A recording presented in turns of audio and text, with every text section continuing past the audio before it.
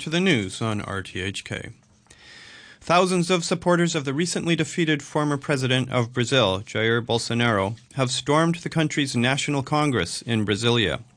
Demonstrators wrapped in the national flag quickly overwhelmed police and entered the complex in scenes reminiscent of the attack on the U.S. Capitol in Washington. Carlos de Souza is politics editor at the newspaper Correio Brasiliense. He's in Brasilia.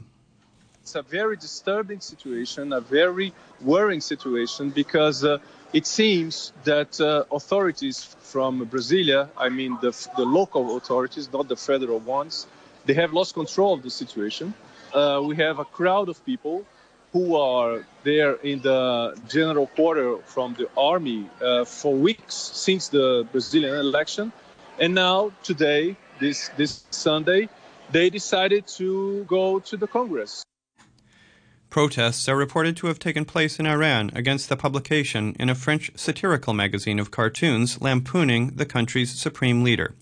The Charlie Hebdo magazine recently launched a competition calling for readers to submit cartoons ridiculing Ayatollah Ali Khamenei.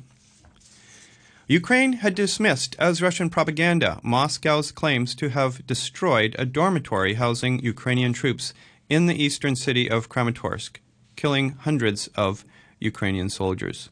Moscow said it hit the target with a barrage of rocket fire as revenge for a strike on a Russian barracks in eastern Ukraine last week.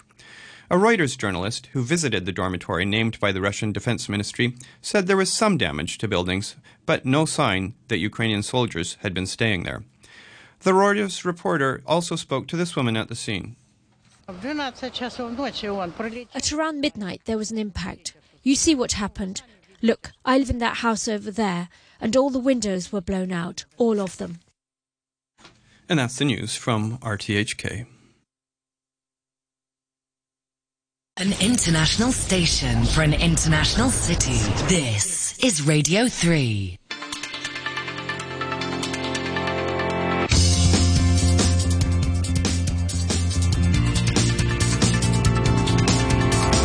Money Talk.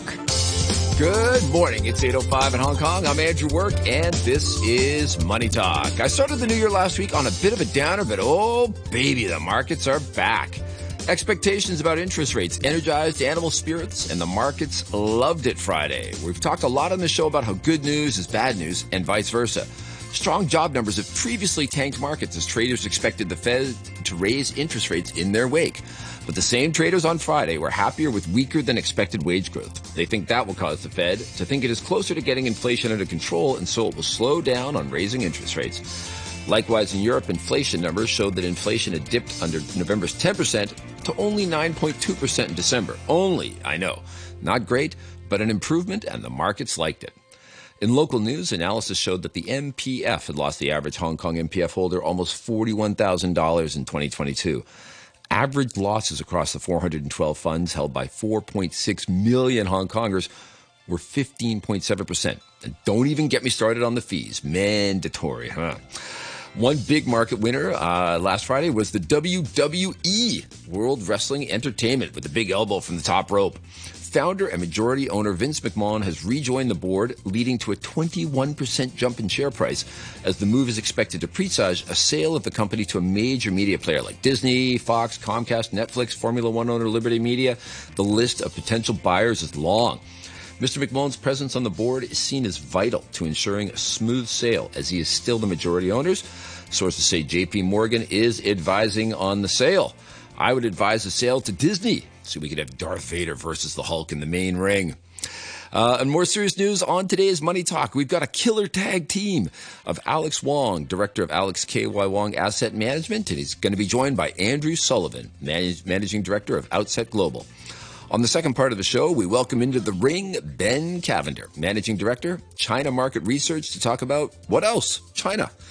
Tell us what you think of the market rebound by sending us an email, moneytalk@rthk.hk, or make yourself heard on Facebook, Money Talk on RTHK Radio 3, or tweet at us with our handle, @MoneyTalkRadio3.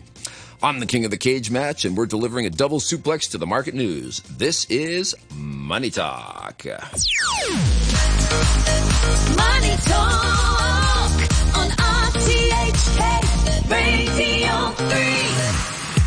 Monday morning, I'm calling it Money Day morning. New data at the end of last week led market players to believe that inflation was slowing down, and this could lead the Fed to slow down on rate rises.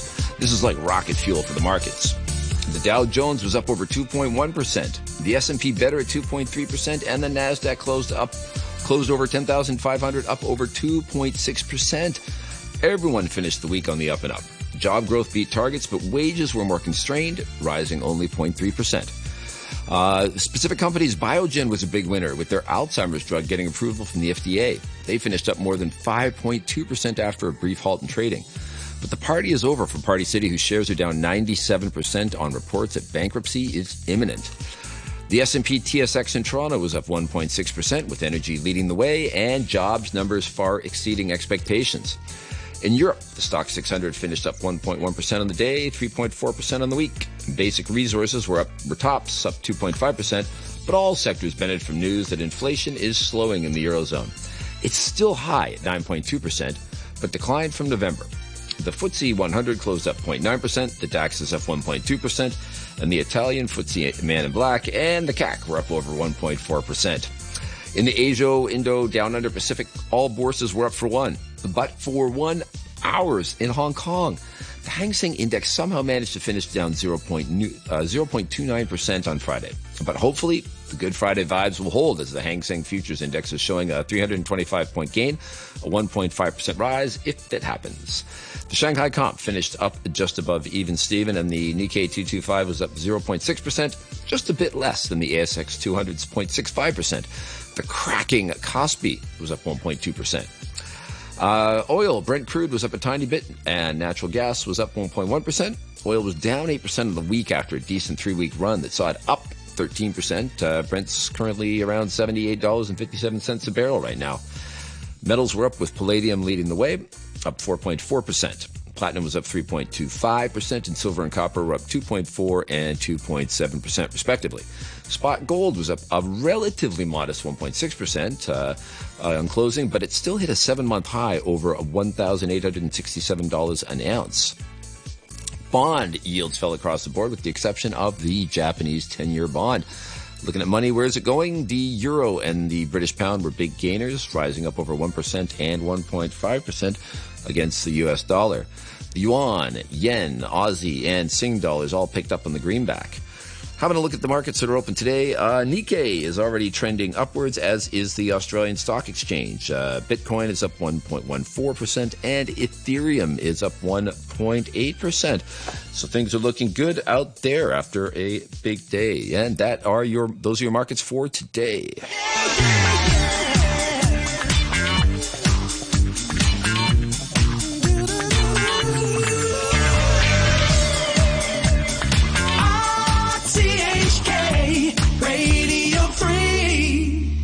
And we're back on the show, and we've got our guests with us. We'd like to welcome to the show this morning Alex Wong, Director, Alex K.Y. Wong Asset Management Company. Good morning, Alex. Hey, morning. Hey, great to have you on. And once again, can't get enough of the Andrews. Andrew Sullivan, Managing Director, Outset Global. Good to see you. Nice to see you too. Thank you. All right, gentlemen, after a not-so-great week, Friday, things were looking pretty good. Now, is this something that we should take heart from, or is this a dead cat bounce? What do you think?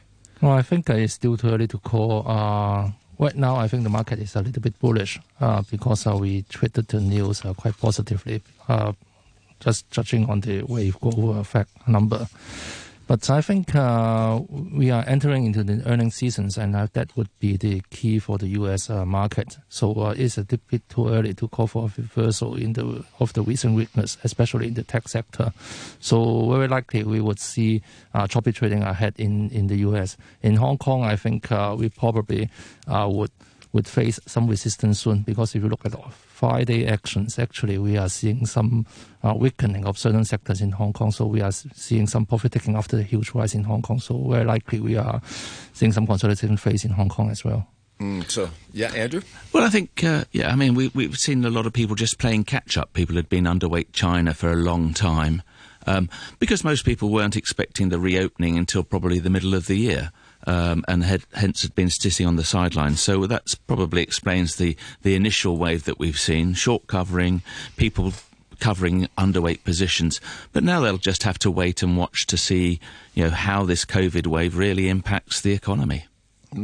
Yeah, we're going to be talking about that a lot for sure in the second part of the show. But I mean, so what I'm hearing from you guys is that you're not seeing this as a sustainable. This is not setting off a trend of like a week of rising markets. Is there other data that you're looking for? I think for the U.S., probably we would be very dependent on individual companies' earnings number. So we probably may see polarized actions across sectors.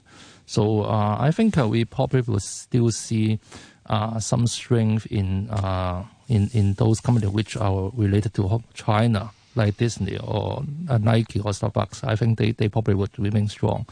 But for tech companies, I think people would be cautious because they have been hit hard during the recent decline, especially Microsoft. So people would be very sensitive to individual companies' earnings number. So we would see choppy trading in the U.S. So we probably will not be a very smooth rise over there. Yeah, I think we've got US inflation data, we've got European industrial production data. In China, we're looking at inflation data and the potential for the loans data, and that will be interesting because historically the SOE banks tend to front lend their lending. The question really is whether industry in China wants to borrow the money, whether they can see something to use it for. I've been trying to figure out this dynamic, and Alex, you raised this. Should we be more focused on earnings or on the macro factors right now? And is that different for different markets? Is it macro more as important for U.S. and Europe right now, whereas China, individual companies? Where do you see that playing out? I think you've got to look at both, to be honest with you. As Alex was saying, the earnings are going to be important. People are going to see whether those are bound to continue, the impact of inflation so far and the impact of the Fed's policy. But equally, there's a lot of local traits. Mm-hmm. Alex, what do you think? I think, of course, both are important. For Hong Kong, very likely we have already seen the initial huge rise. So we probably will enter into consolidation phase. And I think the macro actually is a bit digested in Hong Kong. So, but people probably would play on certain macro themes like consumptions. So I think the macro factors actually would be reflected on the selections of certain sectors. Yeah, and which sectors are those? Right now, of course, the big story over the next few days is going to be the opening up of China, both for what it means for China, but and what it means for Hong Kong locally. So where which sectors are you focusing on for upside?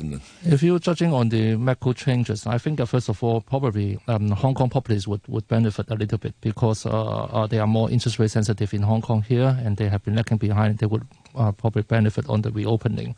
So a little bit catch-up can be seen in the Hong Kong property sectors and even Hong Kong local banks. And then probably we would see some recovery in the industrial sectors as well. We have been hit hard recently because of the concern on the U.S. economy. So they probably would see some relief. And certain Chinese property names as well, I think. But I would be a little bit cautious on the internet names. They have been seeing some retreat led by Meituan last Friday. So probably they would be seeing some resistance. Yeah. Do you think some of the measures the Chinese government has announced for the property sector are they actually going to have an impact, or is it going to take a long? Is the market going to have to fundamentally correct outside of government action? I think in the long run, probably the property sector may not be easy to recover fully. But certain names like those state-owned enterprises, I think, would benefit a lot from the expected industrial consolidation. So very likely we would see strength on the big names in the property sectors in China. I think the big problem in China is the fact that a lot of the population have been caught out. They've paid for properties, they're paying mortgages on units that aren't complete. So the confidence has gone, and the model will probably change to people wanting to only buy completed units. And that's going to cause a long problem. And the reality is that the government doesn't have enough money to bail out the sector, so it's hoping that the stronger developers can come to the aid of the smaller ones and we'll see consolidation. And I mean, a little bit of caution about the Chinese market could turn into a lot of confidence in maybe buying in Hong Kong as an alternative. Yeah, that's always the potential. And of course, we have got news. I mean, we've been waiting for Evergrande to announce its restructuring. They're supposed to be meeting the offshore bondholders this week. If something positive comes from that, then that could be helpful to the sector. Okay. Looking across, do you guys have any particularly strong positions on what's happening in either Europe or the United States right now? Well, I think, as Alex said earlier, I mean, the US is going to be very much driven by the earnings season that kicks off this week. And also, there's a general trend that, people are expecting the Fed to, they listen to the story that the Fed will keep rates higher for longer, but maybe not really believe that. But, I think Powell in the past has demonstrated that he tends to follow through. In Europe, you've still got energy concerns and economic challenges, so that's going to, possibly be a deterrent there. So I think probably a lot of investors are still, on a risk-reward basis, still looking at the US as being one of the safer plays. I mean, the currency didn't reflect that over the last couple of days, but I mean, that could be, just a bump in the market. Have you got positions on different currencies and where the US dollar is going? I think people are expecting US dollar to ease further. We are seeing some changes in the inflation expectations, and the US bond actually has been quite strong. So we are seeing some retreat in the US dollar. I think that probably will continue because with China reopening, probably the renminbi will lead the weakness in the US dollar as well. And you've also got the moves in the Japanese yen with the BOJ making changes there on its yield curve control and also a change of the governor. That's going to make another influence there. And I mean, in particular, the U.S.-Euro relationship so important. And Christine Lagarde, I mean, people were happy on Friday for one day because, numbers came out that, inflation had dropped from 10 and change to 9.2%. That's still really high. And Christine Lagarde, towards the end of December was still saying, no, we've got to keep beating inflation as hard as with the stick as hard as we can. Is that further going to weaken the U.S. dollar against the euro if people say, okay, Powell's pretty much got things under control, Europe's got a way to go? Yeah, I think so. I think, of course, another factor is the risk appetite. Actually, if people will tend to be risk averse, then probably the U.S. dollar would be stronger a little bit. So that depends on two factors. But I think the interest rate differential expectation actually would be good for the euro in the short term at least. Mm-hmm. You've also got to remember that obviously for Europe, it's energy prices that have been a big driver there. And they've brought in measures to try and stem that, but that's still going to be an overhang in the market. Mm-hmm. And I mean, so where does oil fit in for you guys into your picture of where the world is going over the next few months? Well, it's still a very flexible thing. I mean, we're going to be using oil for a long time. Although there's a big push to go to green energy, it is still a major, along with the coal prices and other resources like that. So it's still a driver. I mean, there's still potentially lots of production out there. I think people have been encouraged that Russia hasn't just turned the taps off. It is still supplying oil to certain countries. And that's keeping the oil price lower than maybe it otherwise would be. Mm-hmm. Alex, what's your take on oil? I think just based on the market development, with the China reopening, actually oil failed to rebound. So that means the market actually is quite weak. So I think very likely we may see some downside risk in the oil prices.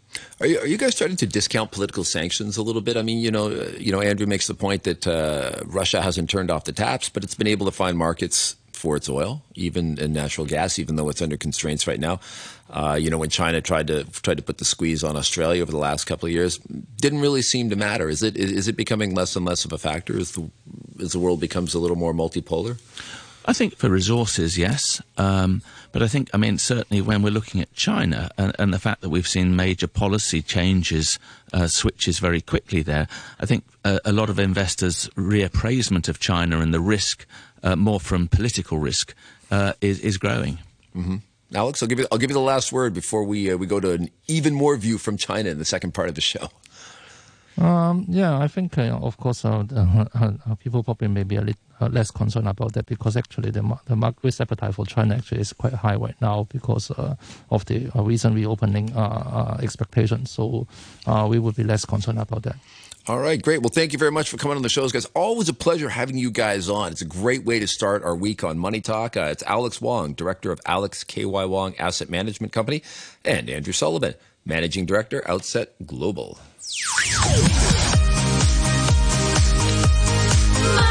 Talk on RTHK Radio 3. All right, back in action here on Money Talk. And we are going to bring you now the view from mainland China. And of course, we were talking about it in the first part of the show because, it's a big deal. But we're going to get even more into it with Ben Cavender, Managing Director of the China Market Research Group. Good morning, Ben. Good morning.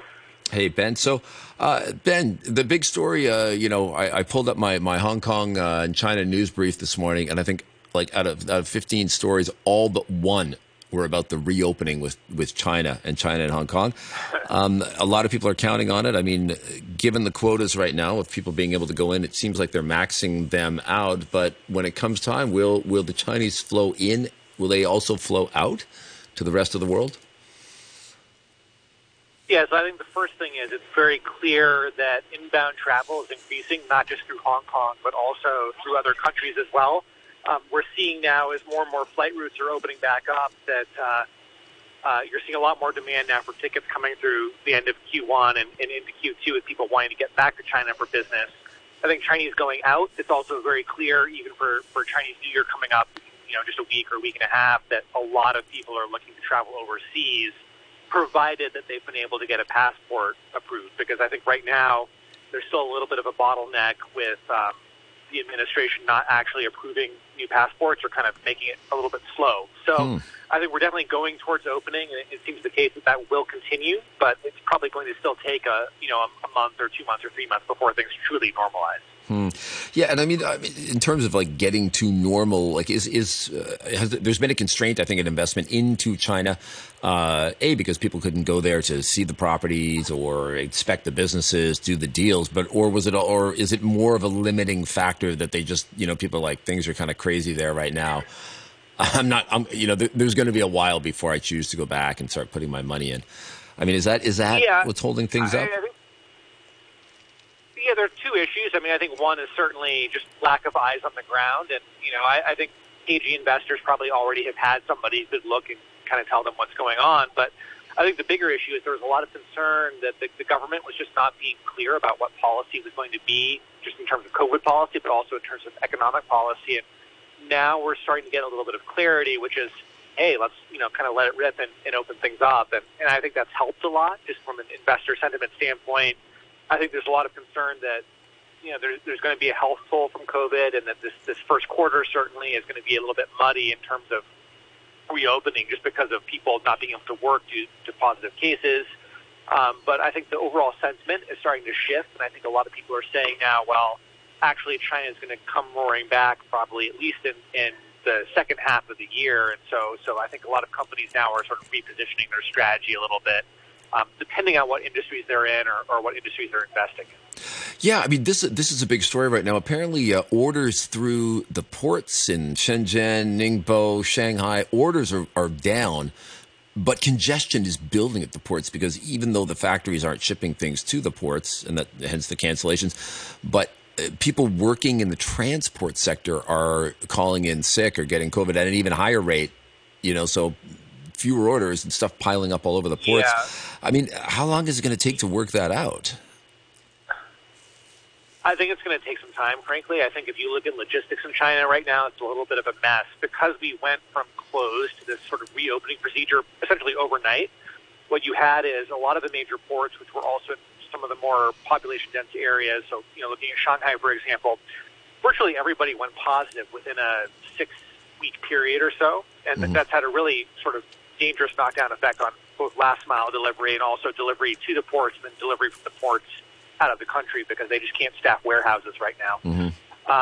I think that we'll probably be in a much better position in a month from now, certainly in the bigger markets where realistically almost everybody will have had COVID by Chinese New Year. So I think things should normalize, but we're still probably looking at, at least a month before some of that backlog can start to clear. And I mean, once, so everybody gets COVID, everybody gets over COVID, the transportation, the logistics get back online, the factories are up and running, new Republican administration in the House. Are politics going to cut the legs out from under them just as they get their operational chops back? That's certainly always the risk.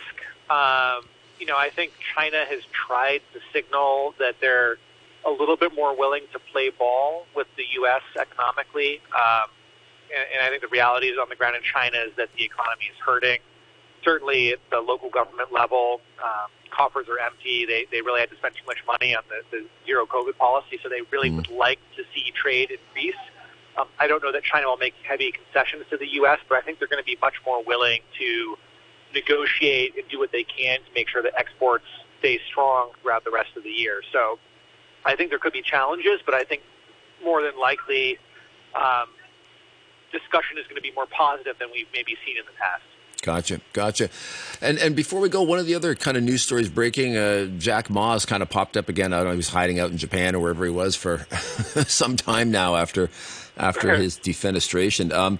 But he's popped back up to announce that he's giving up almost all control of Ant Financial. I think they said his holdings were going to be reduced to 6%, from mid-50s. And I mean, and then other people would be picking up shareholding. There's some strange statements about there being effectively no boss, which is a little odd. What's your take on this latest twist in the Jack Ma, Alibaba, Ant Financial saga? Yeah, I mean, I think the reality is that behind closed doors, there are a lot of interlocking relationships in play, and so even if his direct shareholdings decrease to 6%, the reality is that he'll still have quite a bit of power in terms of directing how his various businesses choose to act. But I think for all of the big Chinese tech companies, there's been a lot of pressure to no longer have kind of a cult of personality around one person or have one person appear to have too much power. That's really seen as a no-no now. And so I think that Jack Ma and Financial and Alibaba, this is going to sort of be the roadmap for a lot of companies for how do we get on the right side of the government and put ourselves in a position where we can continue to grow aggressively. And I think the government also wants these companies now to be able to grow more easily just because they're such an important driver for the economy. So I think this is expected. I think it will be a good thing for everybody.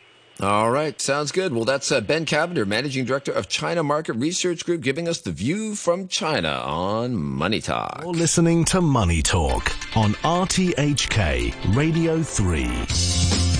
All right, having a quick look around the region. Nikkei up, Kospi up, ASX is up. Everybody's looking good. The Kospi looks to be set to have another barnstormer of a day after a great Friday.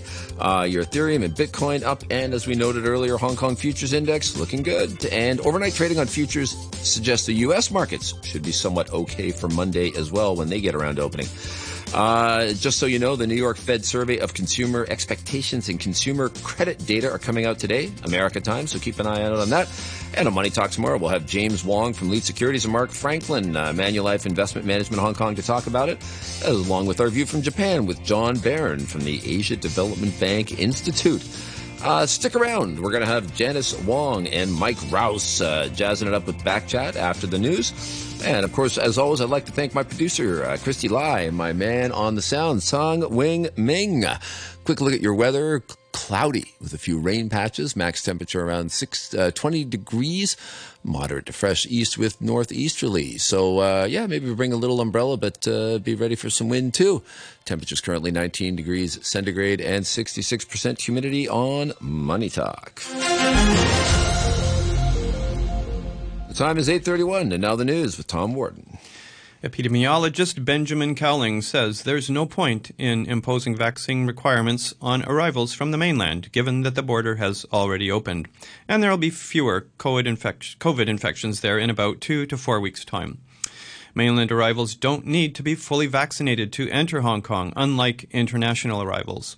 Professor Cowling also said imposing a PCR test on arrivals from the mainland just caused trouble for recovered patients. I think it's a little bit late to talk about that now because the border's just about to open, and I think that the problems, if there are any, will occur very soon rather than later, because the epidemic of infections in the mainland is actually coming towards the end. That in 2 weeks' time, in a month's time, there will be fewer infections in the mainland than there are today. Professor Cowling from the University of Hong Kong also said the key measure to control the COVID situation was the quota. Police and firefighters say they believe a fatal blaze yesterday afternoon in Sha Kei Wan was suspicious. Anna Marie Evans reports. The fire department was called to the flat at Hing Cho House on the Hing Tung estate at about 4:30. Smoke could be seen billowing from the building, and firefighters had to lead about 500 residents to safety. They took almost half an hour to put out the blaze. Once they got inside the flat, on the 21st floor, they found a body which could not be identified. At a media briefing, police officers and firefighters said the rapid spread of the fire indicated that it was suspicious. They said the body they found was so badly burned that they couldn't tell for sure whether the victim was male or female. Police say the resident of the flat is a single man in his 60s. The Eastern District Crime Squad is investigating. Turning overseas, thousands of supporters of the recently defeated former president of Brazil, Jair Bolsonaro, have stormed the country's National Congress in Brasilia. Demonstrators wrapped in the national flag quickly overwhelmed police and entered the complex, in scenes reminiscent of the attack on the U.S. Capitol in Washington. Carlos de Souza is politics editor at the newspaper Correio Brasiliense. He's in Brasilia. It's a very disturbing situation, a very worrying situation, because it seems that authorities from Brasilia, I mean the local authorities, not the federal ones, they have lost control of the situation. We have a crowd of people who are there in the general quarter from the army for weeks since the Brazilian election. And now, today, this Sunday, they decided to go to the Congress. Thousands of supporters of the recently defeated former president of Brazil, Jair Bolsonaro, have stormed the country's National Congress. Sorry, that story has been read already.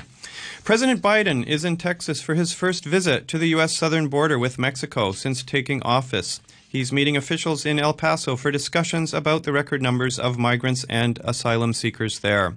The president has faced criticism from border officials because of his relaxation of former President Trump's strict border policies. The Republican governor of Texas, Greg Abbott, demanded action. It just so happens he's 2 years and about $20 billion too late.